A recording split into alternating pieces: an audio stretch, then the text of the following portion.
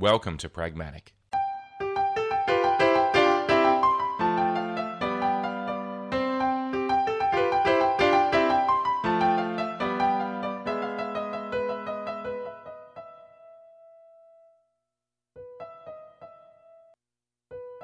Pragmatic is a discussion show contemplating the practical application of technology. By exploring the real-world trade-offs, we look at how great ideas are transformed into products and services that can change our lives. Nothing is as simple as it seems. This episode is brought to you by Manytricks, makers of helpful apps for the Mac. Visit manytricks.com/pragmatic for more information about their amazingly useful apps. We'll talk more about them during the show.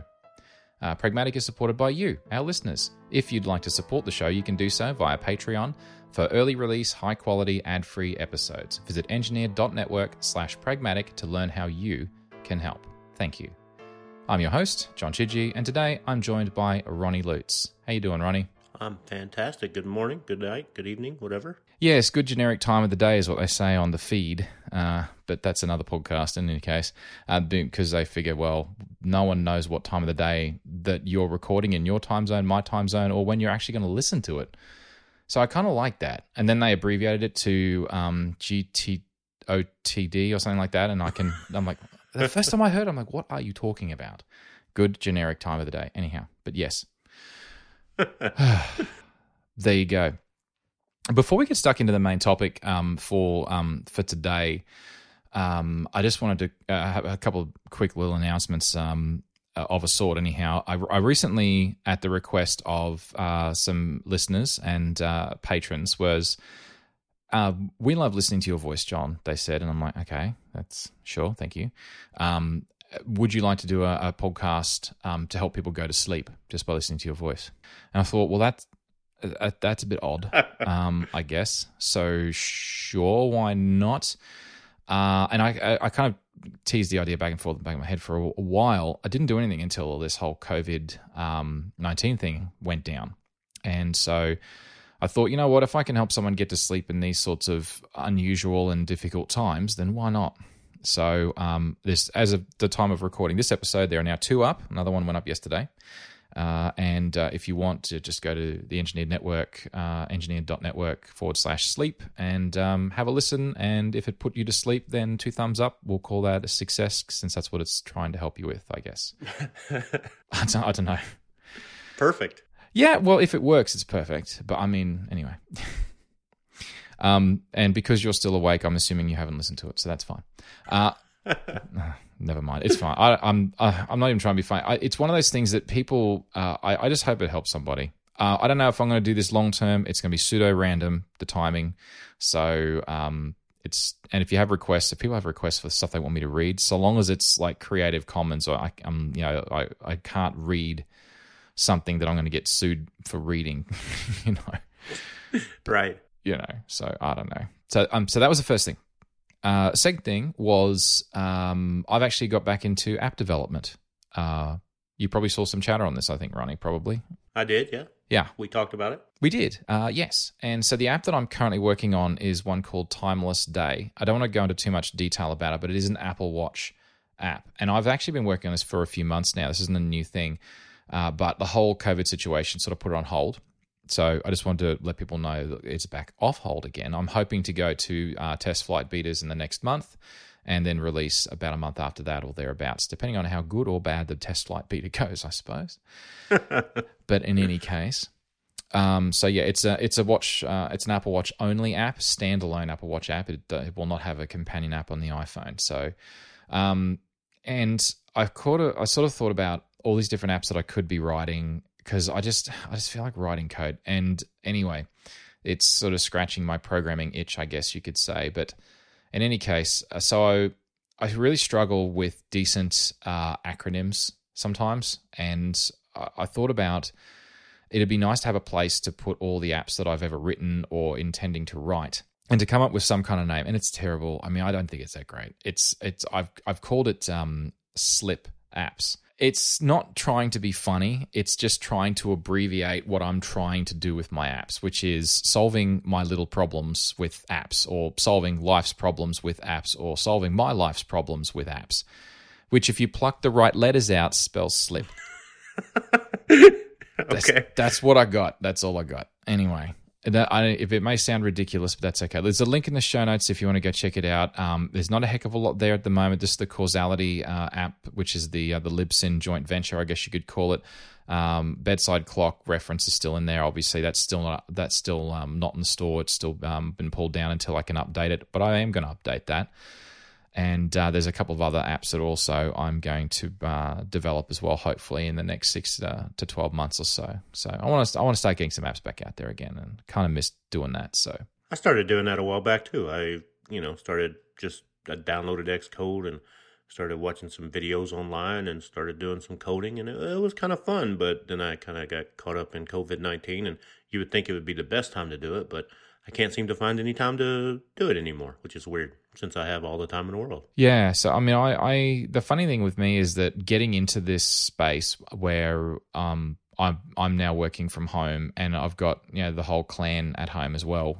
So my wife and 4 kids. So it's kind of that noise and distraction makes it difficult. But we've gotten into a bit more of a routine and respecting spaces and different things, and I feel like the time is right for me to sort of open the lid on that one again and see what else is in there. So anyhow, but yeah, I guess the thing is that there's bits and pieces about the Apple Watch that still annoy me, and I guess I just wanted to write a few apps to plug some of those gaps. It's just silly little things. But in any case, I didn't want to say too much more about it, just to let people know that yes, I am working on that. I am programming in Xcode again, and it feels good to do it.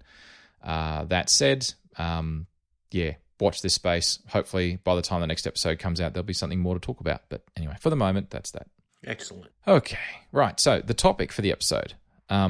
Those people that have been following me on the Fediverse or on Twitter or my blog at Tech Distortion will know about what we're about to talk about, which is basically all of my trials and tribulations with wireless issues, wireless connectivity issues, and docks and interference and things of that nature. Because since I've moved from to an environment where I'm working from home, I realized that I have a lot of Bluetooth devices connected, and I thought, you know what I'm going to do? I'm going to get myself a Magic Mouse 2, which is a very, very nice, although ergonomically questionable mouse. You know what I'm talking about. Right, yeah. Right. And right now it's in Harpoon Turtle mode. Another great design decision. Never mind Apple. But I tell you what, when that mouse is working fine, it is a great mouse. It feels really, really good to use. It's precise, and I like the scrolling on it, up, down, left, right. The usability of it is a very nice mouse. It's just that you get a hand cramp after using it too much. But so anyway, this is about 3.5 weeks ago. Something like that. So just after about a week and a bit into lockdown. And maybe I'm getting the chronology slightly messed up, but I already had a trackpad and I already had the Bluetooth keyboard, which is the full Apple with a numeric keypad. And I picked it up secondhand a while ago, told the story on Bubble Sort, and, that's another story, but never mind. The point is that, so I had that. And then finally, I also was using my AirPods. So previously I'd use my AirPods, and the AirPods would be connected to my phone, and I'd be listening to podcasts, or when I was out walking or jogging or whatever the heck I was doing, riding my bike. And sometimes I'd connect them up to my iPad, but I've practically never connected them to my MacBook Pro. So now, fast forward to about 3 weeks ago, I finally had all of these things all connected at once. That's 4 Bluetooth devices talking to my MacBook Pro. And that was when I really started to notice these little things that I'd noticed and ignored for the longest time starting to become a massive problem. So I'd be in the office, and the office, I work in a multi-story building in the central business district or downtown Brisbane. So that place is an RFP soup.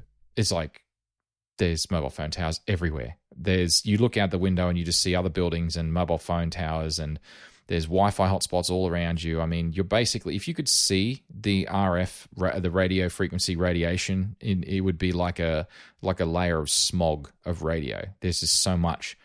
So I got used to the trackpad occasionally not working quite right, because I'd use my trackpad at work, or just weird disconnect things with my AirPods, even to my phone. And I'm like, oh yeah, it's just the RFP soup. but I wasn't using them long enough in the home environment to really understand that there's actually a problem with my home setup. There's something wrong, and for the longest time I thought it was my MacBook Pro, which is only a year and a half old. It's a 2018 dodgy keyboard model. I don't. Okay, so that's not its correct name, but you know the one I mean. I think everybody will, yeah. Yeah, I think they will. But you'd actually just to check in. So you've got a couple of iMacs, I think you said. Is that right? I do, yeah. Yeah. So you don't actually have a Mac. You don't have a MacBook Pro with a dodgy keyboard. Just checking. I do not. I don't have any laptops. I don't like laptops. So. Any specific reason why? Just curious. Well, I figure they're not as good as the desktop, and if I want portability, I'll just use an iPad. And I don't do a lot of work that would require me to actually need a laptop. So there you go. Okay. So on your iMacs, do you use much? Is it all wired, or do you use many wireless peripherals? I have the same keyboard you have, I believe, the one with the number pad, and I have the wireless trackpad, and I have a wireless mouse, and that is about it for wired. And then I will try to plug my AirPods in, and I have some issues getting my AirPods connected, but I don't know if that's a Bluetooth issue or just a Mac issue. Okay. So So the interesting thing for me was that I initially jumped to, dodgy keyboard, dodgy Bluetooth, probably, I just jumped to that, and I thought, well, maybe I've got some Bluetooth problems with my MacBook Pro, or maybe I've got some problems with my iMac, and that was just superficially where I started. So when I started listing all of these devices out, and then I started to actually write down what the specific issues were to try and track when the problem started and what the problem was. So the issues I had with my keyboard was I was getting keystroke lag. So, I mean, I can type relatively fast. I'm not, like 100 words a minute or greater. I mean, I think I average between 80 to 100 on a good day, but I don't break 100 very often at all. And so I can type respectably fast, but not stupidly fast. But even so, when I'm typing, I was typing at moderate speeds, I was occasionally getting periods of time where I was just getting keystroke lag. And I'm like, oh, that's probably just, Catalina doing something dodgy in the background, something in the software stack. I don't know. So I kind of, I'll let that go. Then the trackpad. Now, people that follow Casey Liss might be aware that he's had issues with his trackpad. Now, he was having issues where he would tap the trackpad and it would not do much, and then suddenly you would get like a bullet go, like a kind of all at once, and like the feedback would be time delayed. Now, I started getting, I'd been experiencing that occasionally, but it was becoming more frequent, and it went from just being a couple to quite a few in a row, and that's quite an interesting sound if you've ever heard it. It's like yeah. Anyway, so then the Magic Mouse. So how the Magic Mouse started was it was a brand new peripheral, and this, I guess, was part of the final straw. It was that and the AirPods, was that the mouse was stuttering as I was moving the cursor. So have you ever had a stuttering mouse cursor on a mouse? I have, actually, yeah. Not recently, but I have, yeah. Well, how would you describe it? Because I struggled to describe what exactly. I mean, I call it stuttering. Maybe that's not the right word for it, but it's kind of lagging, but it sort of jumps as it goes from spot to spot, though. I think stuttering's a good word. I mean, for us Americans, the gun culture, it kind of looks like a I don't know, like an automatic weapon going across the screen. Yeah, a bit like that. Yeah, okay. That's a good description as well. And it's maddening because if you're used to a mouse that is smooth as silk, like when you move that mouse across the table, you get an equivalent response at the same rate of acceleration slowing down. When it starts stuttering, it drives me up the wall like so fast. I have no fuse for that, and I just it was and I'm looking at this mouse. It is brand new, absolutely nothing wrong with it. How could there be something wrong with this? And that led me down the path of, okay, well, and then we talk about the AirPods. Now, the AirPods were even stranger because, so you talked about connection issues with the AirPods, like connecting it. So that was, or having a reliable connection. Is that it? Like connection was sometimes dropping out, or? Yeah, like, well, it would not connect easily. And then when I did, it would I could hear it, I don't know, stutter almost too. Okay. My AirPods would do that. It's like crackling in the audio and. Yeah, and like pausing and then starting back up again, just some messed up stuff. And this still happens to me, actually, when I try to do my AirPods to my backs. Okay. So that's interesting. The funny thing for me was that with the AirPods, the only time they would break up was if I got too far away from the Mac, which is fine. Bluetooth's only supposed to have like a 3 meter, 10-foot range or something like that. Anyway, it's not high power, which is of course part of the problem, which I'll get to. But so what I was seeing was the audio I was hearing in my ears was fine. It was absolutely fine, crystal clear, no crackling, no distortion, no nothing. But it was the other way around, because I was using it for all these audio conferencing and video conferencing apps, because of course now I'm working from home. So working from home, we've got Skype for Business, FaceTime Audio, Microsoft Teams, and of course, roll your eyes now if you'd like to, Zoom. For all of the problems that it's got, let's not even go there. But hey, and I was in these meetings for a long time. Like some days was 9 hours straight. And oh my gosh, it was ridiculous, right? And because, I used to go to a lot of meetings and they followed me to work from home. So like, oh man. And sometimes, I say these meetings, like that's not all one meeting, right? It's like you basically, you jump off one conference call and then you jump onto the next one. And then you jump off, you think you got 30 minutes and someone sees you're available. So they call you and it's like, you're basically on the phone, either in a meeting or a conference call or a one-on-one conversation for 9 hours straight. And it's ridiculous. But anyway, I'm getting a bit off topic, but the point was that the audio from my microphone, they would say, yeah, John, you're dropping in and out.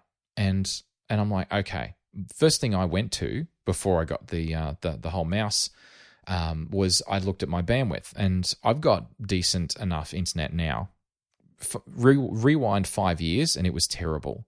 But in the last 5 years, we've gotten the National Broadband Network, or NBN, and unlike some people who have had problems with the NBN, I've had none. The NBN for me has been fantastic. It's fiber optic up to about 800 meters away, or was it about 1,000 yards away, something like that.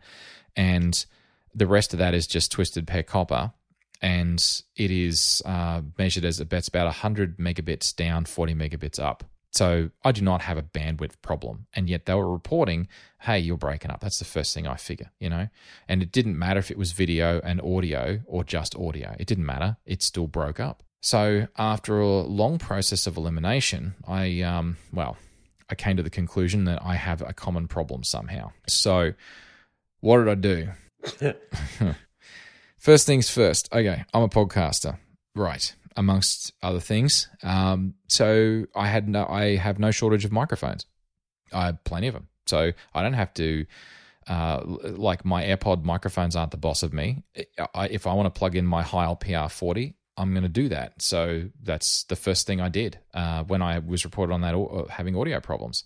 So I put the Heil into the Mix Pre 3, put the Mix Pre 3 into the MacBook Pro, and assigned that as my microphone when I was using Skype, when I was using Facebook, FaceTime, yada, yada, yada.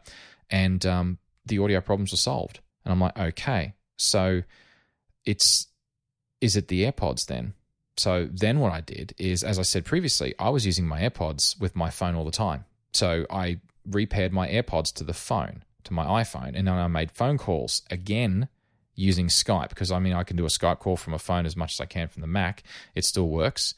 And there were no audio problems. But the thing that was different was that in order for me to make a phone call, I have to go to a different part of the house because my desk in the study has terrible phone reception. So in order to make a phone call, I have to actually go to a different part of the house. And so whenever I make a phone call, even if it's on Skype, instinctively, I would leave the study and I would go to a different room and I'd make the call from a different room because I was just used to doing that on my mobile phone. So what I'd managed to prove was that it was a problem with the AirPod microphone when I was in the study. Okay, so far so good. So the next question... It's like a game of Clue, huh? The thing is, and I wrote a whole article about this on Tech Distortion. There is a link in the show notes if you're interested in reading the nitty-gritty details. actually kind of think of it, they're kind of just as gritty as what we're talking about right now. But they're the same as what we're talking about. The same grit level is there, so you can read it if you don't want to hear it, or you can read it and hear it. Either way, but yeah, look, it's a process of elimination. And if I had a spectrum analyzer, like some proper test kit, like when I worked at Nortel back in Calgary in 1999 through to 2001, and before that as a student in 97, I mean, we had the most unbelievably awesome spectrum analyzers. I mean, these things are worth $30,000 each, but that was so good. And these things, you could literally put a string of wire off the end of the probes, and it would just give you a sweep of the entire spectrum of noise. It was just picking up on that piece of wire in a room. And, just to prove it was working, you could see, you put inside the anechoic chamber and you'd see near silence. And anyway, but I don't have that at home. They didn't let me take that in my carry-on when I left. So, yeah, kind of. They didn't let you take the $30,000 equipment home with you? I know. I can't imagine why either. But, hey, there you go. So no, I don't have any of that. In fact, thanks to my one of my older sons, I no longer have a functioning multimeter anymore either. But that's a different story. Again, that's what kids do. Yeah, they test patients, that's for sure, and things they shouldn't with multimeters. Anyhow, all right. Back on topic. Right. Yes. So I didn't actually have a spectrum analyzer. So this is all just a process of elimination. So the first thing was the microphone in the AirPods when I was in the study with the candlestick. So that was that was the first one. So the second one was the mouse. So I'm like, okay, the mouse is a problem because the mouse is wireless. Now I have no way to make it wired. So what I could do is I could plug in a wired USB mouse, which I still had. I still had that archaic technology, so that was fine. So I plugged it in, and there was no mouse stuttering anymore. There was no automatic weapon going off. It was just fine, as it should be. But that didn't prove that it wasn't a problem with the wireless. It just could have still been a problem with the mouse. So that wasn't conclusive, but that was at least evidence to suggest it wasn't the MacBook Pro in terms of some software stack problem with the mouse cursor. So that was not it. So then I thought, okay, well, maybe things are interfering and I'm getting some kind of interference from some other devices. And it could be something in the study. It could be something connected to the computer. I actually don't know. The next thing to do was to start turning off or getting rid of other devices that could be interfering on Bluetooth. So the simplest thing I thought of was, well, I can plug a USB cable, a USB lightning cable into my keyboard. And if I plug that into USB, it turns off the Bluetooth radio and it acts just like a USB keyboard. It charges it too, which is good. So I tried that. And I found that it actually did improve the stuttering. It didn't get rid of it, but it was not as bad.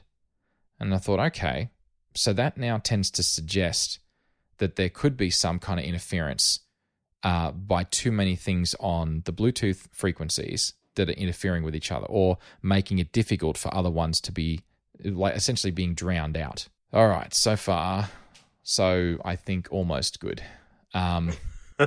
Almost.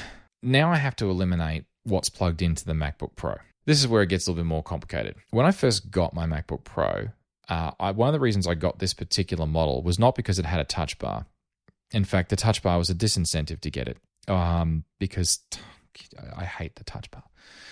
Such a lot of money for no reason. It does nothing. Yeah, nothing useful anyway. I mean, it sure looks good in a demo, but once you try and use it, you know what? I've done a whole episode on that before. It's just look before you touch. Feel free to look it up, listener, and enjoy listening to me rant about how much I don't understand the touch bar. Anyway, I got this one because it had 4 USB-C ports, more than anything else. And there's still not enough. It was the conclusion that I've reached. So here's what I had. I started out with this Thunderbolt dock. And Thunderbolt dock is made by a company called StarTech.com. I've also heard Marco recommend a different dock from them as well. So StarTech.com, and I got it through, I think I got it through Amazon, if memory serves. Not super expensive. I think it was a bit over $200, something like that, Australian, whatever that is in US, probably $149 US, something like that. And this particular dock, it is a genuine Thunderbolt dock. It's not USB-C, which means it can drive two HDMI 4K displays directly. It can also drive, it also has a single USB 3 output and a single USB 2 output, as well as a gigabit Ethernet. This thing's pretty nifty. And it's not that big physically, and it connects via one of the Thunderbolt ports. And it worked really, really well.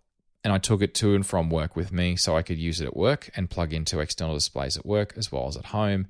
So it got a little bit beaten up along the way. So the other thing that I found after a while is that because I was putting it in a bag and pulling it out of a bag, and you just everyday wear and tear. So this particular cable started to, the rubber sort of sheath on the outside of the cable started to peel away and pull back from the connector. And you could see the shielded braid layer at each end. So I knew this thing was sort of getting some internal damage because of all of the use, because every now and then my USB connected devices would disappear and come back on. So you just ejected your hard drive without you disconnected your hard drive without ejecting it first. Naughty. And you'd get, you know what I'm saying? It's like you get that message up and you're like, well, no, I didn't touch anything. Right. I didn't. That message always makes me feel like a little kid, like I'm getting in trouble by Apple. Yeah, exactly. They're like, you unplugged it without doing it properly first. Like, what were you thinking? I'm like, yeah, but it wasn't me. I didn't do that. They need to figure that out so that's not an issue. I don't understand that anyway. Oh, man, that's a file system problem, and I don't have a dinger to go ding, and I'm not anyway. But still, it's a problem. But irrespective of that, that led me to the conclusion that okay, there's some problem with the USB 3 output because all of my devices are plugged into USB 3 because I wanted to get the best performance out of it possible. And so I'm like, okay, I can't have my hard drive sitting off this thing anymore. My StarTech.com dock is no good anymore for that purpose. The screens were fine, as in like the 4K displays were fine. The Ethernet, I wasn't really using at that point, but when I was using it from time to time at work, it was also seemed to be fine as well. So I'm like, okay, fine. So it's just the USB 3. And I then bought myself a really, really cheap adapter from a company called Unitech, and it was a 3-port USB 3 hub, and it had integrated gigabit Ethernet. And I bought a really, really cheap USB-A to USB-C adapter from a company called Orico. I don't know. Anyway, I'd never heard of them either, but never mind. And so at that point, I'm like, right, I've now separated out on USB 3, and so my MacBook Pro is now looking like power in one side, StarTech.com Thunderbolt dock on the other side, and then one more output for my USB-C 3-port hub, USB 3 hub. Okay, so then I'm like, okay, I'm having some issues with my displays now going blinking. This is the 9 months of my StarTech.com Thunderbolt dock gradually degrading with use. I'm having problems with it now. So what am I going to do? So I thought, okay, let me just get some cheap USB-C to DisplayPort adapters from a company called Cable Creation. They were cheap.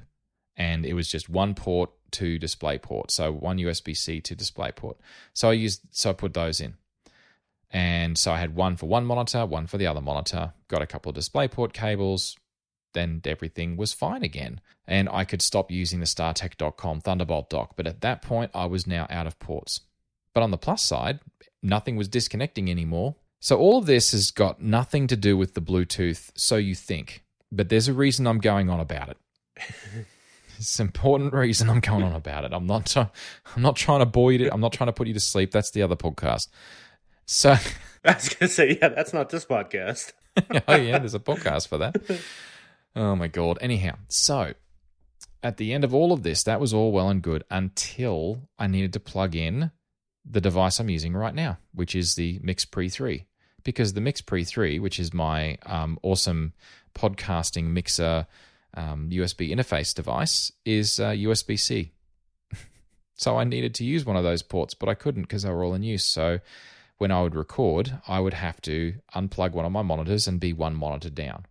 Not the end of the world, admittedly, but still, like I said before, 4 ports was not enough. Well, it would have been enough if my dock would have been fine. But then again, why do I need a dock? Oh, that's right, because we've got everything now as a USB thing, and we are living in Dongle City, and docks and dongles are now our friends until they're not. So far, so annoying.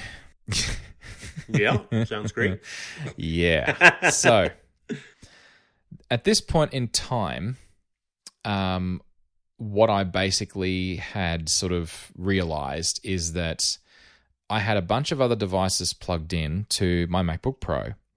I had taken my Bluetooth keyboard out of the equation by turning it into a USB keyboard, and that improved the stuttering of the mouse. So I then had a look around and thought about, well, okay, I remember reading a long, long time ago, and I do actually mean a long time ago, it was almost a decade ago, about how USB 3 would be terrible for Wi-Fi and for Bluetooth. And I'm like, I don't know what made me think of it. It just randomly came into my head for some reason. Like, I remembered reading an article about it. It wasn't a Google search either. I don't know. Anyway. So I started doing some research into USB 3. And the article that I was thinking of was originally written, I think it was in 2011. So, like I said, about a decade ago. And it was a fascinating paper put together by Intel about USB 3. And there's a link in the show notes. And also a little bit about Bluetooth as well. Now, I didn't want to... So I guess in some episodes in the past, I've gone into inordinate detail about how different protocols work and so on and so forth. I sort of consciously wishing to not do that this time, maybe another time. But for the purposes of this episode, I just wanted to talk about the specifics of how this manifested in my use case, in the hope that maybe this will help somebody else if they have problems like this.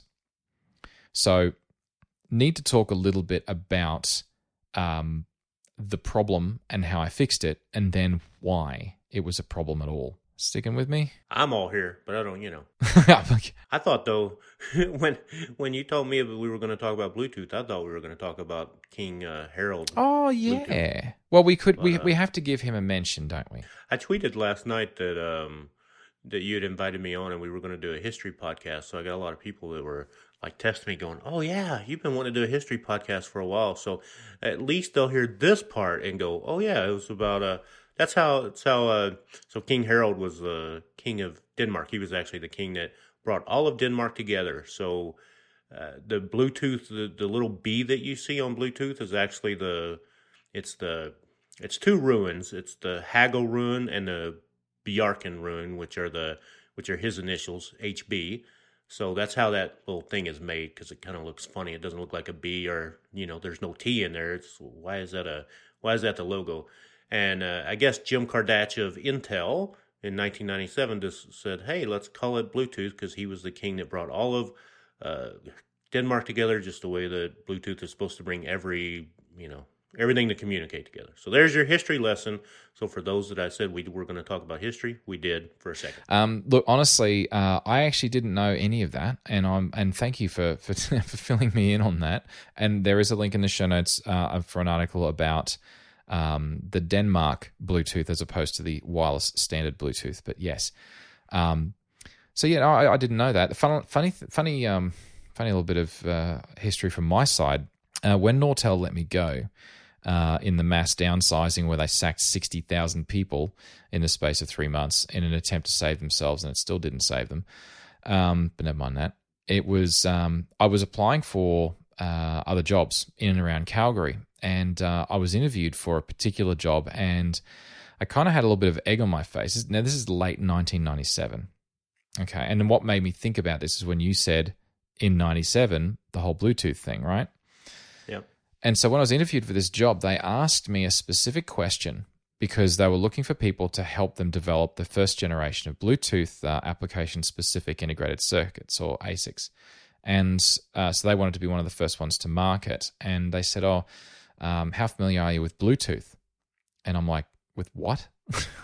Because I hadn't heard of it. And because my head was so buried in the CDMA standards and the TDMA standards and GSM, I hadn't. So all the high power stuff, even though Appliance BTS that I was working on was a low powered CDMA solution, I hadn't actually been that. I wasn't familiar with what was going on in the very low, ultra low powered spectrum.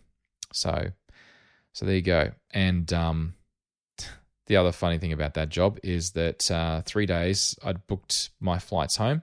3 days before my flight left, I'd already sold up all my stuff and everything. They called me and offered me a job. But never mind that. No, I didn't take it. I came home. There you go. That's my history lesson about my first run-in with Bluetooth. Nice. Anyway. Okay. Before we go any further, though, I should probably talk about our sponsor for this episode, actually. And this episode is brought to you by Manytrix, and they're makers of helpful apps for the Mac. And their apps do, well, you guessed it, many tricks. And their apps include Butler, Keymao, Leech, Desktop Curtain, TimeSync Moom, Name Mangler, Resolutionator, and Witch. And there's so much to talk about for each of those apps that they make. So we're not going to cover all of them. We're just going to touch on some of them, just 5 actually. TimeSync, and I've been using that a lot lately, by the way. You can track your time that you spend in apps or activities on your Mac the simple and easy way by using TimeSync. You can pull all of your apps by common activities, create custom trackers for non-Mac activities if you want, and its simple but powerful reporting feature shows you exactly where your time went, so you can plan better and stay focused when you need to. Resolutionator, that's another really good one too. It's so simple. It's a drop-down menu from the menu bar, and you can change the resolution of whatever display you like that's currently connected to your Mac. The best part, though, you can even set your resolution to fit more pixels than are actually there. And that's really, really handy, especially if you're stuck on a small screen laptop and you need a little bit more real estate on the screen. It's very, very handy. Now, Witch, you should think about Witch as a supercharger for your Command Tab app switcher. Let's say you've got 3 or 4 documents open at once in any one app, and then you can use Witch's beautifully simple pop-up to quickly pick exactly the one you're looking for. You can switch between tabs as well as apps with app windows with horizontal, vertical menu bar switching panels. Full text search for switching, you can show the frontmost app in the menu bar icon if you want. It now has full touch bar support too, and there's a lot more than that to it. Name Mangler. You've got a whole bunch of files to rename quickly, efficiently, and in large numbers, then Name Mangler can help. It's designed for staged renaming sequences with powerful regex pattern matching. Recent additions including a group by feature when making a sequence, and title case conversions can now keep their existing formatting, or you can convert them to lowercase based on their word length. The best part is it shows you the result as you go, and if you mess anything up, just revert back to where you started and try again. Moom. One of my favorites. I installed on every new app and every new Mac. It makes it easy to move any of your windows to whatever screen positions that you want, halves, corners, edges, fractions of the screen, and then you can even save and recall your favorite window arrangements with a special auto-arrange feature when you connect or disconnect an external display. It also has full touch bar support and keyboard integration with Adobe's apps. It also works perfectly on an iPad operating in sidecar mode as well. I've used that a few times. It's the first app that I load on a new Mac. Like I said, it's just awesome. Now, that's just 5 of their great apps, and that's only half of them, and they all work with the latest version of macOS Catalina. All these apps have free trials, and you can download them from manytricks.com/pragmatic, and you can easily try them out before you buy them.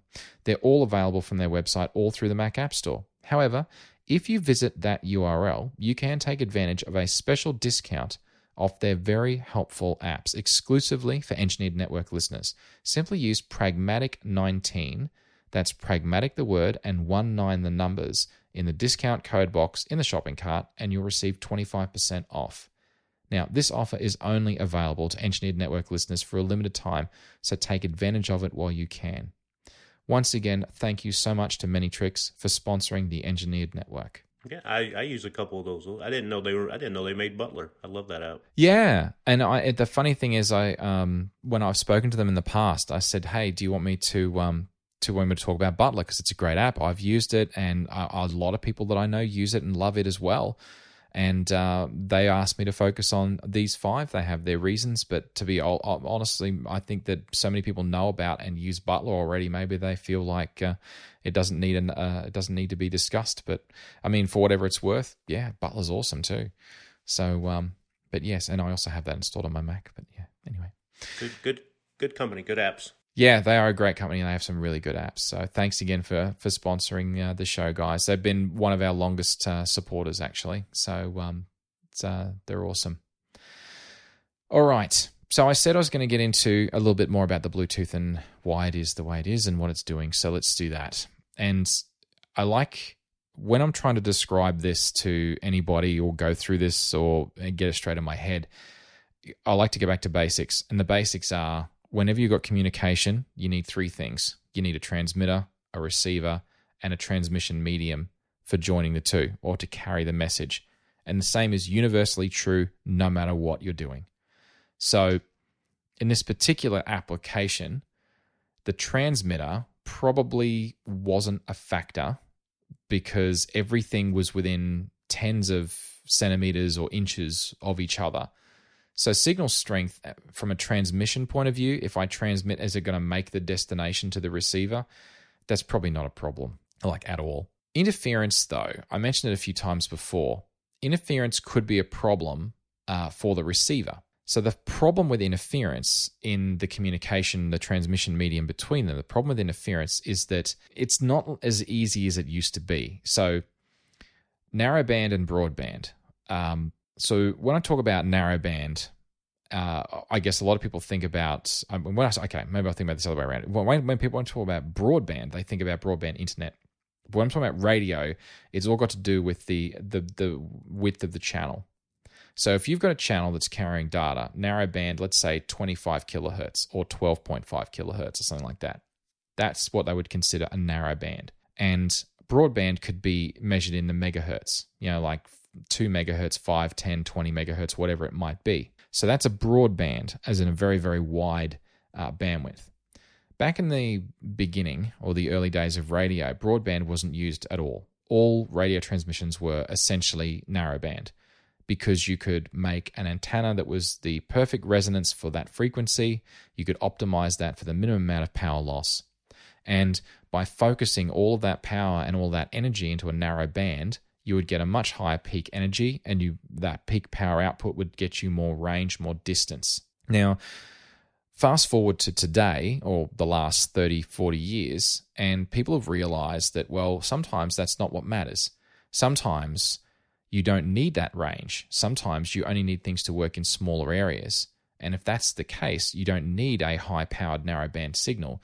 You want to flatten that out over a wide bandwidth. Broadband communication technology, sort of, GSM, so time division multiplexing is not really what we're talking about. It's more frequency division multiplexing. And there's many ways you can do frequency division. One of the methods is direct sequence, spread spectrum. Another one is frequency hopping, spread spectrum. So the idea behind frequency hopping, for example, is that let's say your channel is a megahertz wide. You apply an algorithm to that to say, well, for this split moment here, I will be in this part of that spectrum.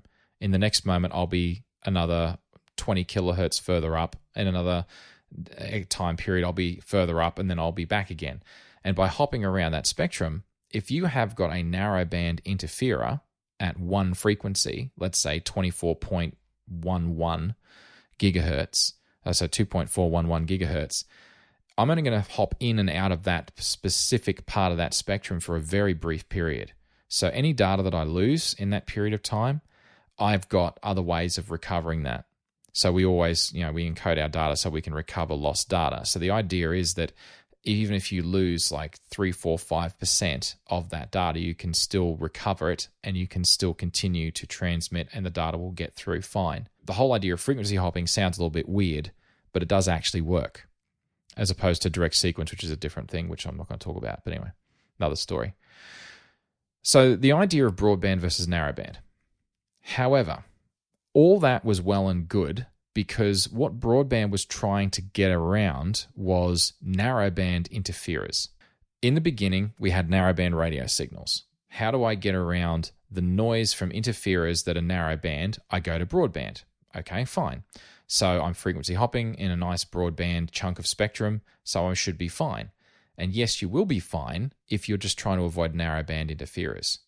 But what if you've got a broad spectrum interferer, something that's going to spew noise across that whole frequency range, such that if you chop between this subpart to this part to this part and then back again, no matter where you jump, you got nothing but noise overriding over the top of you, at which point then you're kind of screwed. What does a broad spectrum interferer sort of look like? How is that a problem like for us, right? It's so the most obvious one is competing devices. So let's say you've got too many Wi-Fi transmitters, too many Bluetooth transmitters. You've got cordless phones, and they're all on different parts of that spectrum. So the way that they try and guard against that is they say, okay, well, Bluetooth, you have this chunk of 2.4 gigahertz. Wi-Fi, you have this chunk, and they're separate chunks. But if you've got damage to one of them, then it could bleed over into the next spectrum because the spectrums are really right next to each other. So that's something that it could have been causing the problem. Because I've got a whole bunch of Wi-Fi, hotspots in this place. It could have been those. But none of them are actually physically in this room. In fact, the nearest one is a good, probably 20 feet away. So I don't know, maybe it's a possible. Put that down as a possible. And then, of course, you've got things that you don't realize. And there are things that you don't realize that could be causing broad spectrum interference. And one of the things that I didn't realize causes broad spectrum interference until someone pointed out to me a few years ago are LED light bulbs. Do you have any LED light bulbs at all? I do. I just went, wait a minute. I do have some, yes. My whole house is full of LED light bulbs. Yeah, and it's increasingly the case. And it's unlike fluorescent light bulbs, for example, or compact fluorescents. They don't spew out broad spectrum, interference. And the reason that LED lights can produce lots of interference is because what they are essentially is LEDs are a DC device, and we're plugging them into the AC, alternating current from power from the light socket, which comes from the switchboard, which in North America that's 110 volts at 60 hertz, 120 volts, 60 hertz, whatever. And in other parts of the world, it's 220, 230, 240 volts at 50 hertz. But the point is that's alternating current. So to go from AC to DC, you got to run it through a converter, step down the voltage to run it through the LED light. And all of that is essentially a switch mode power supply. And switch mode power supplies are noisy as hell. You would think, okay, well, switch mode power supplies, like plug packs. So you those little they call them wall warts too, right? So the little black box that plugs into your power strip or your, in North America, you guys call them power strips, but power boards, whatever you want to call them. You plug these things into the wall to step it down to whatever else to charge whatever device you might have, and these things also are switch mode power supplies. So they're also very noisy. But usually they don't transmit noise or spew out noise way up into the Wi-Fi frequencies and Bluetooth frequencies. There have been cases where that happens, but it's rare, but it's not necessarily a common problem. I was having problems even with the lights in the local rooms turned off because they were happening in the day and the night. So that's another one to be aware of. If you're having problems at night and all the lights are on and you're not during the daytime, well, that's another option.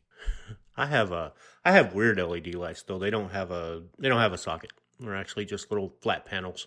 Oh, okay. My house is I built it last year, and when I went to go get a bunch of Hue lights, I went and bought some, and took the top off, or took the off my light, and I looked at it, and there's just a little panel in there, so I don't have any sockets at all, which was a little frustrating because I couldn't get the hues that I wanted, but whatever. Yeah, that's cool. We actually have some lights at work that are similar to that, and they actually do have their converters, but the converters are off in a different room, and it's like they're hidden in like wall panels. So they step down their voltage and they run DC to the lights, and they have a different fitting like you're describing. And it's interesting because I walked into this one room way back after they had the building refit, and I asked them, well, is there something wrong with the air conditioning in this room? And they're like, yeah, it's just there's I think there's about 4,000 watts worth or something like that of heat being dissipated from all the switch mode converters for the LED lights in the next room. I'm like, oh, so we solved the problem by moving it into the next room. Great. Anyway, yeah, it is interesting though the way it's going, and I talked about an episode a long time ago about I do hope that at some point we just go to DC and be done with it.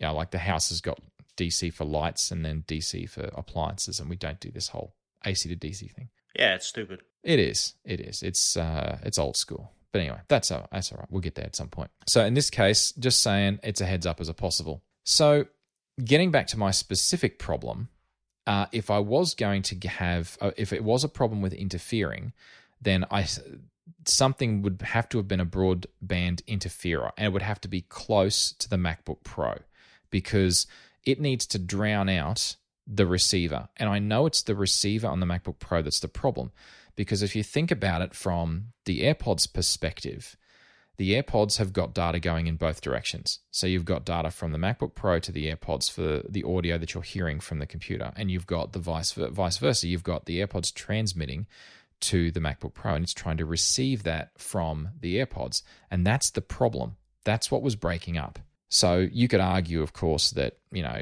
technically in order to negotiate a connection, and if we go down the whole, W1 chip and how that works, and that's a whole nother story. But the point is that, yes, there is a bit of back and forth, there's negotiation, so I say it's transmitting and receiving, but the truth is that the data that's coming back into the MacBook Pro is predominantly the microphone. Obviously, it's also, if you tap the side of the AirPods or squeeze them if you've got AirPods Pro, that also is technically communicated back to the MacBook Pro, but yeah, it was evidence enough to suggest that whatever was interfering with the MacBook Pro's ability to receive Bluetooth. And how that would be manifest on the keyboard would be, well, some of those keystrokes. So if you type a keystroke on the keyboard, it's going to build up a buffer, and then that buffer is going to send that through to the MacBook Pro on Bluetooth, and the MacBook Pro is going to say, I missed that last bit, can you send it again? Missed that last bit, can you send it again? At which point then the buffer builds up, and then suddenly 5 or 6 keystrokes get through all at once, and then you see all of your keys catch up. So all of the cause and effect of it all, it pointed to a localized interferer that was drowning out the nearest radio receiver in the MacBook Pro for Bluetooth. So far, so good? So good. Okay. Again, the whole Bluetooth... Okay, so I do have to say some of the specifics about Bluetooth. So Bluetooth operates specifically between 2.4 exactly and 2.485 gigahertz, which is I say narrow-ish, it's not that narrow, it's 85 megahertz of spectrum. So if you exclude the guard bands, so guard bands are just to stop interference from adjacent frequency allocations. So forgetting the guard bands, so get rid of those, there are 79 1 megahertz wide channels. And each channel observes standard, I say standard in air quotes, spread spectrum frequency hopping. So frequency hopping, spread spectrum, I'll sort of walk through how that works, but that's how Bluetooth does its spread spectrum. Going back to the USB 3 article, why did I bring up USB 3? Why did you? Why did I? Well, I was bored, and I figured I would just talk about it for no reason. Okay, so USB 3 was called originally Super Speed. I don't know if anyone still remembers that, but it was. Anyway, it was first announced in 2008. But the first devices really hit the market in 2010. And it was a massive step up from USB 2 in terms of the data rates that you could get, at least, for the years leading up to that. Nowadays, we just take it for granted. It's like, it's the standard, But there was a downside that they figured out. There were several white papers written, but the one that I was remembering was by Intel. But there was another one by another company called Microsemi that was really good too. The problem when they were doing certification for USB 3, though, was that they found that there was a lot of EMI problems. So EMI is electromagnetic interference. When we talk about like CE tick, the CE tick of appliance, or ATICs and NTICs and all these other things, they're all different standards designed to ensure that there are two things. You've got electromagnetic susceptibility, and you've got electromagnetic interferer. So if your device, let's say you're Apple, and you want to release a device onto the market, what you want to make sure is that it doesn't radiate too much electromagnetic interference, and you also don't want it to be susceptible to other electromagnetic interference from other interferers outside of your product. So there's a whole bunch of qualification testing which you can do, and I actually did some of that qualification testing a long time ago in a previous life, and I won't talk about it because, it was defense stuff, and it was really not that exciting, but irrespective, it's classified. The point is that EMI and EMC testing is a very important part of all new hardware and product development. And so they realized that because of all these extra high-speed buses going outside of the computer, they had to do something about all of the EMI that was spewing out everywhere. Normal cables, as they were at that point for USB 2, weren't going to cut it. They had to have additional shielding, and they also did something else, and this is very important. There were several EMI peaks because of the frequencies that they were doing the data clock at, and they were causing narrowband EMI peaks. So remember before I talked about narrowband, wideband, and the narrowband, you can put more power into it. Well, sometimes it's unintentional. Sometimes with digital, you're trying to switch that signal so fast at those frequencies, you're going to get a whole raft of harmonics, and they're going to be very high powered, and they're going to be very narrowband. And so in order to get rid of that problem or reduce that problem and spread that problem out, you might be able to figure out where I'm going here, is rather than have so many so many big peaks to flatten it out so that it was essentially flattened across a wider spectrum, they applied a concept of spread spectrum to the data clocking. And I say that in a manner of speaking. There's a fascinating article, like I mentioned before, from Microsemi that explains this. There's a link in the show notes, and they call it spread spectrum clocking. And it's a technique that they use to intentionally modulate the ideal position of the clock edge such that the resulting signal spectrum is spread around the ideal frequency of the clock. And that has the effect of spreading that noise across a very wide frequency range, which means that when it comes to EMI compliance, it's easier to get EMI compliance because there's no narrowband noise, which is what EMI is looking for. EMI will say, don't spew out this signal greater than like 60 dBm, in this frequency range. Otherwise, that's an insta-fail. Go back and redesign your stuff. And so this solved their problem at the cost of increasing spread spectrum noise. And so it was, and I'll just correct myself, it was in 2012, not 2011, sorry, the Intel white paper. And what it did is there were enough devices on the market that it actually did a test of a USB 3 hard drive. And there's a figure 3.3 in their white paper, and it shows with the spectrum analyzer the amount of noise that increases the noise floor specifically in the Wi-Fi and Bluetooth bands. And if you look at the 2.4 gigahertz section for that 85 meg part of the Bluetooth spectrum, and it is significantly higher. And so Intel's commentary, and I'll quote exactly so that it's clear. This is what Intel said in their analysis. With the hard drive connected, the noise floor in the 2.4 gigahertz band is raised by nearly 20 dB. This could impact wireless device sensitivity significantly. Kablammy. Yeah, whoopsies.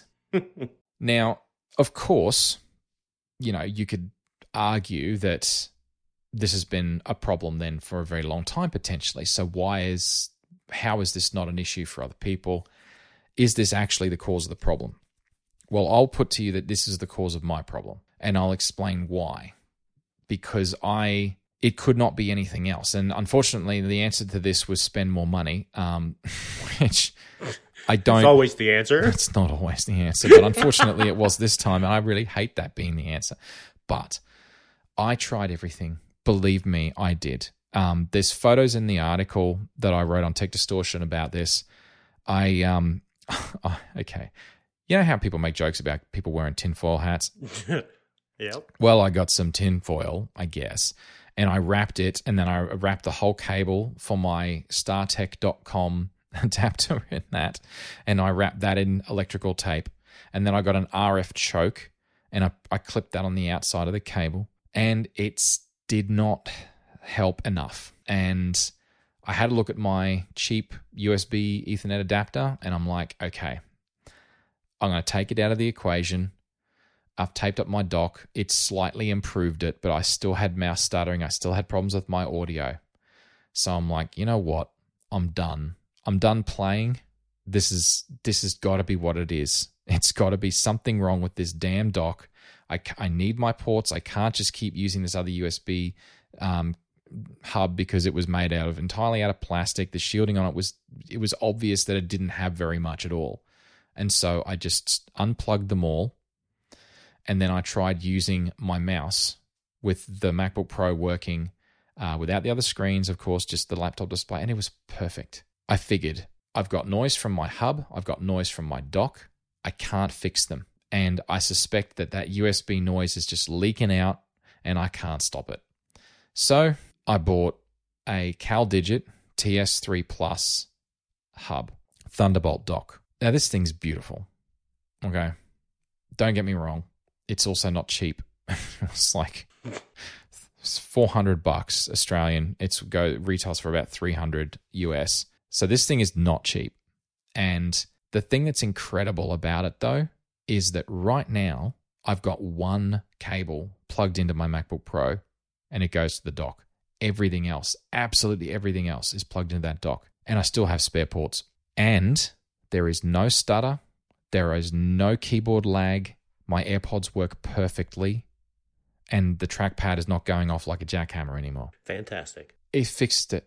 I mean, maybe it's worth just quickly listing what I've got plugged in this. So in the TS3 Plus, I've got the audio output to my desktop speakers. I've got a set of powered desktop speakers. So it's a 3.5mm audio out jack. So I've got that connected to that. I've got hardwired Ethernet to my router. I've got a Thunderbolt cable, obviously, to the Mac Pro. That also charges the Mac Pro.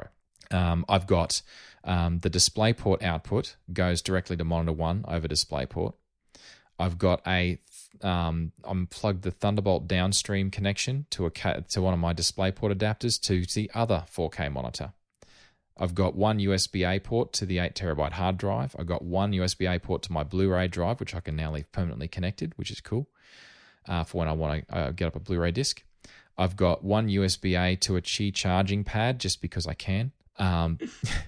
Why not, right? It's a spare port. It's going, right. One less cable charging that anyway. The USB-C connection to the MixPre 3 that I'm recording this conversation on right now. And, of course, the AC power adapter, which goes to the wall socket to power the whole thing. It also has an SD card reader, which I've used many times for my Nikon. I'm taking some photos. And I've tested all the other ports. So I can now pack away my USB-C 61-watt charger and my Apple MacBook Pro USB white cable because I don't need it anymore, and everything's back on Bluetooth and everything's working perfectly. Problem solved. That's amazing. It's ridiculous. So do you think that when they were doing Bluetooth, they just didn't realize that there was going to be so many devices using it and stuff like that? Or I think there's a confluence of problems. I mean, I guess if you go back to the 90s, they weren't even, I guess they probably weren't thinking about the scale that Bluetooth could get to, for sure. That I agree with that. I think they wouldn't have even thought of it.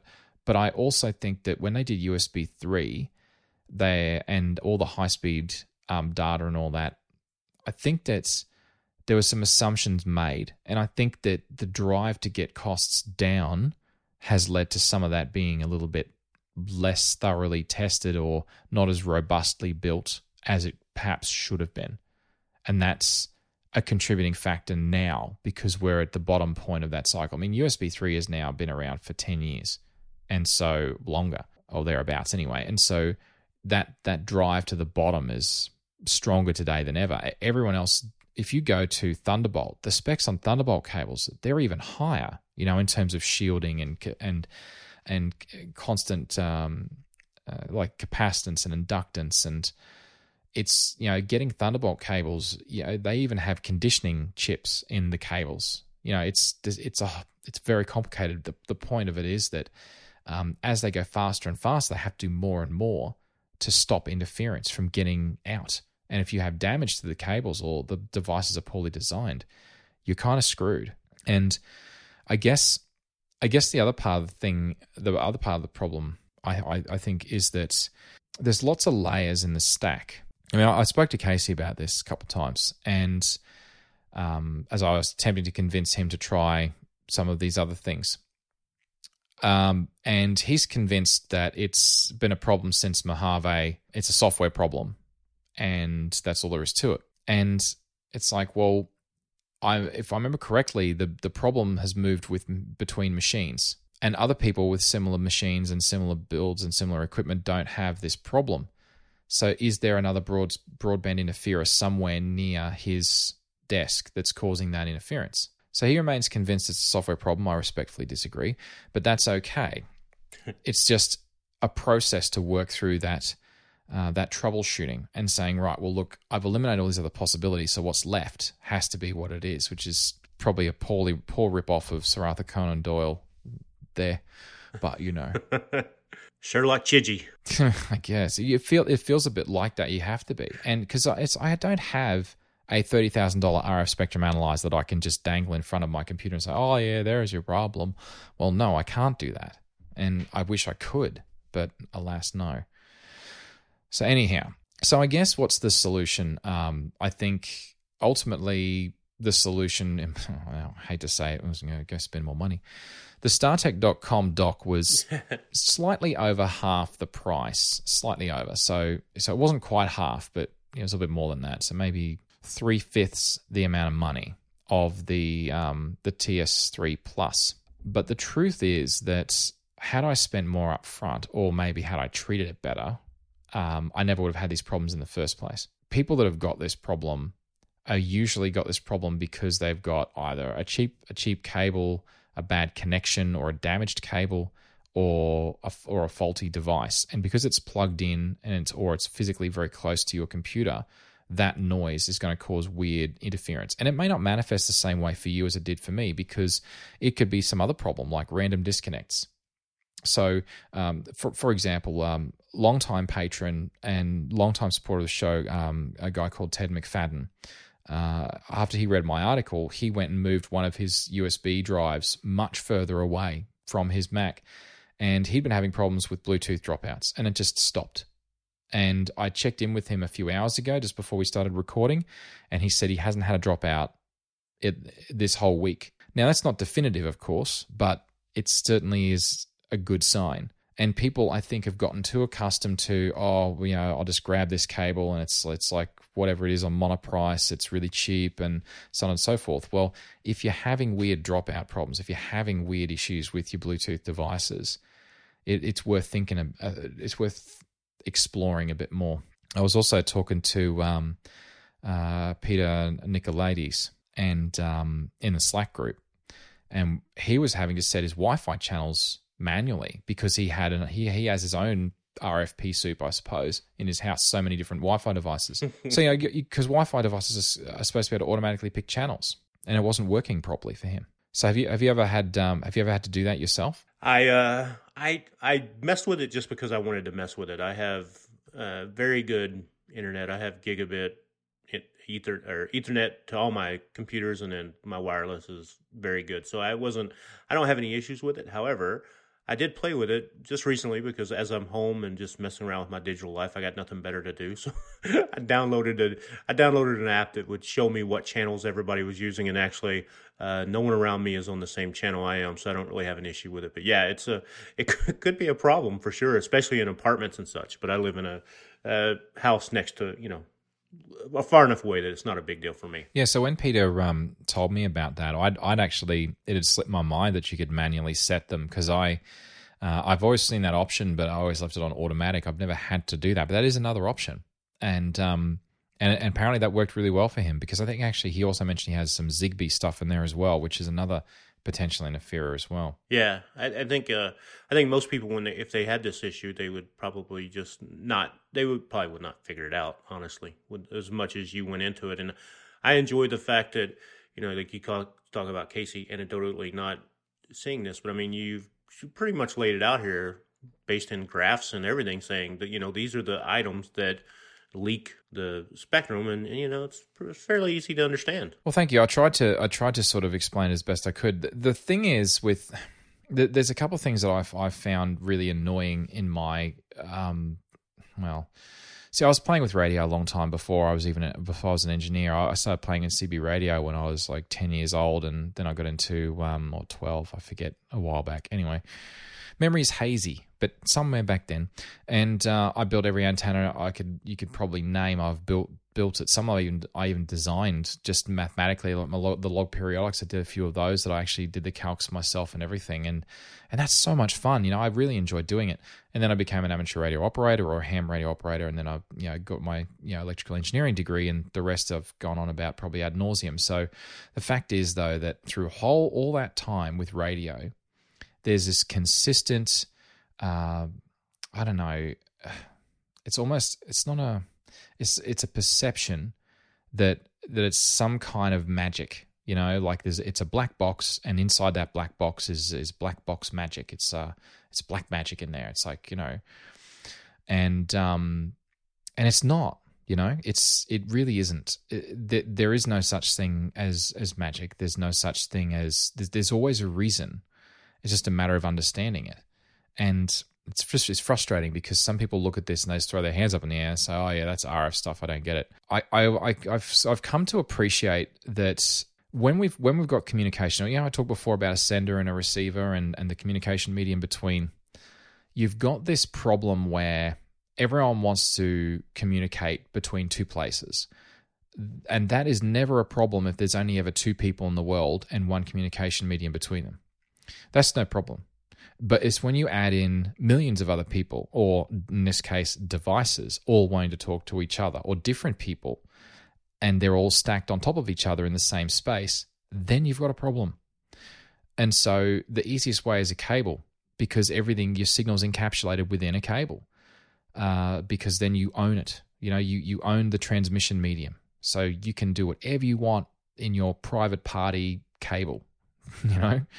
It's not going to interfere with anybody, and it's yours. But the problem is that if you've got a lot of noise in there and then you let that noise out, suddenly it becomes a problem for everyone else. And so containing that, I don't know, think about like a genie in a bottle. And once you let that genie out of the bottle, that noise being the genie and the bottle being the shielding on the cable, once you let that genie out of the bottle, it's over. You can't shove it back in very easily. Once you've broken that, it's hard to fix it. So I suppose if I was giving a general advice, if you're having issues with Bluetooth devices or even Wi-Fi dropouts and so on and so forth, one thing you can try is, if you've got a lot of stuff plugged into your device, just disconnect whatever you can get away with and try and systematically figure out if you've got a bad cable or a bad device that's causing noise to get out there, especially if it's USB 3, because USB 3 has these issues. And if you have hubs and devices, treat them better than I treated mine. Because be nice to them. I did not help that's startech.com. I know I was sort of going on about it, but I mean, the truth is I could have been nicer. I could have been gentler with it. But and I suspect that if this beautiful TS3 dock, if I treated its cable the way I treated the startech.com, if I took it in and out of work 5 days a week for 6 months, I don't think it's going to look quite as pretty as it does now. So, maybe keep that in mind. You need to put it in a sleeve. Yes, it needs a sleeve or a sock or something. I don't know. Oh. Alrighty. So what do you think? I think you explained it to someone like me who wouldn't understand any of this stuff, and you explained it very well. And now I can, if I was having these issues more, I think I would understand a little bit about it. Cool. All right. Just some real-time follow-up, though. Yeah. For it is Mojave, not Mojave. Mojave. I live in it. I live in the Mojave Desert. Been here for 20 years, so I know everybody has their own accent and how they say things, but from the person that lives in it, Mojave. It's Mojave. Mojave. Yeah. Got it. Mojave. And I sense that that's perhaps a 3.5 year correction in the making there, and I think you know what I'm talking about. There's an episode of Bubble Sort perhaps where we may have had this conversation less directly. So yes, so Mojave. Got it. Yeah. Yep. Loud and clear. Very good. Nice. Okay. Well then, if you would like to talk more about this, you can reach me on the Fediverse at chigi@engineered.space, on Twitter at John Chigi, or one word, or the network at engineered_net.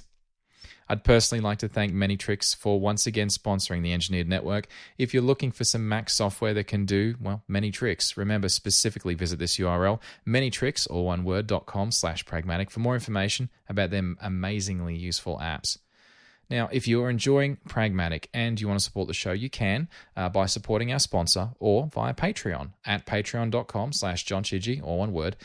With this, thank you to all of our patrons and a special thank you to our silver producers, Mitch Bigler, John Whitlow, Joseph Antonio, Kevin Kosh, and Oliver Steele. And an extra special thank you to our gold producer, known only as R. Patron rewards include a named thank you on the website, a named thank you at the end of episodes, access to raw detailed show notes, as well as ad-free, high-quality releases of every episode. So if you'd like to contribute something, anything at all, there's lots of great rewards, and beyond that, it's all really, really appreciated. Of course, there's lots of other ways to help, like favoriting the show in your podcast player app, sharing the episode or the audio with your friends, or via social. Some podcast players let you share audio clips of episodes, so if you have a favorite segment, feel free to share that as well. All of these things help others to discover the show and can make a huge difference. So, if you would like to get in touch with Ronnie, what's the best way for them to get in touch with you, mate? I am pretty much just on Twitter at Ronnie Lutz, L-U-T as in Tom, E-S. That's where you can find me. Awesome. Very good. Thank you for that. And so once again, a special thank you to all of our patrons and a big thank you to everyone for listening. And thanks for coming on the show, Ronnie. It's been a blast. Thanks for having me. I appreciate it. Anytime.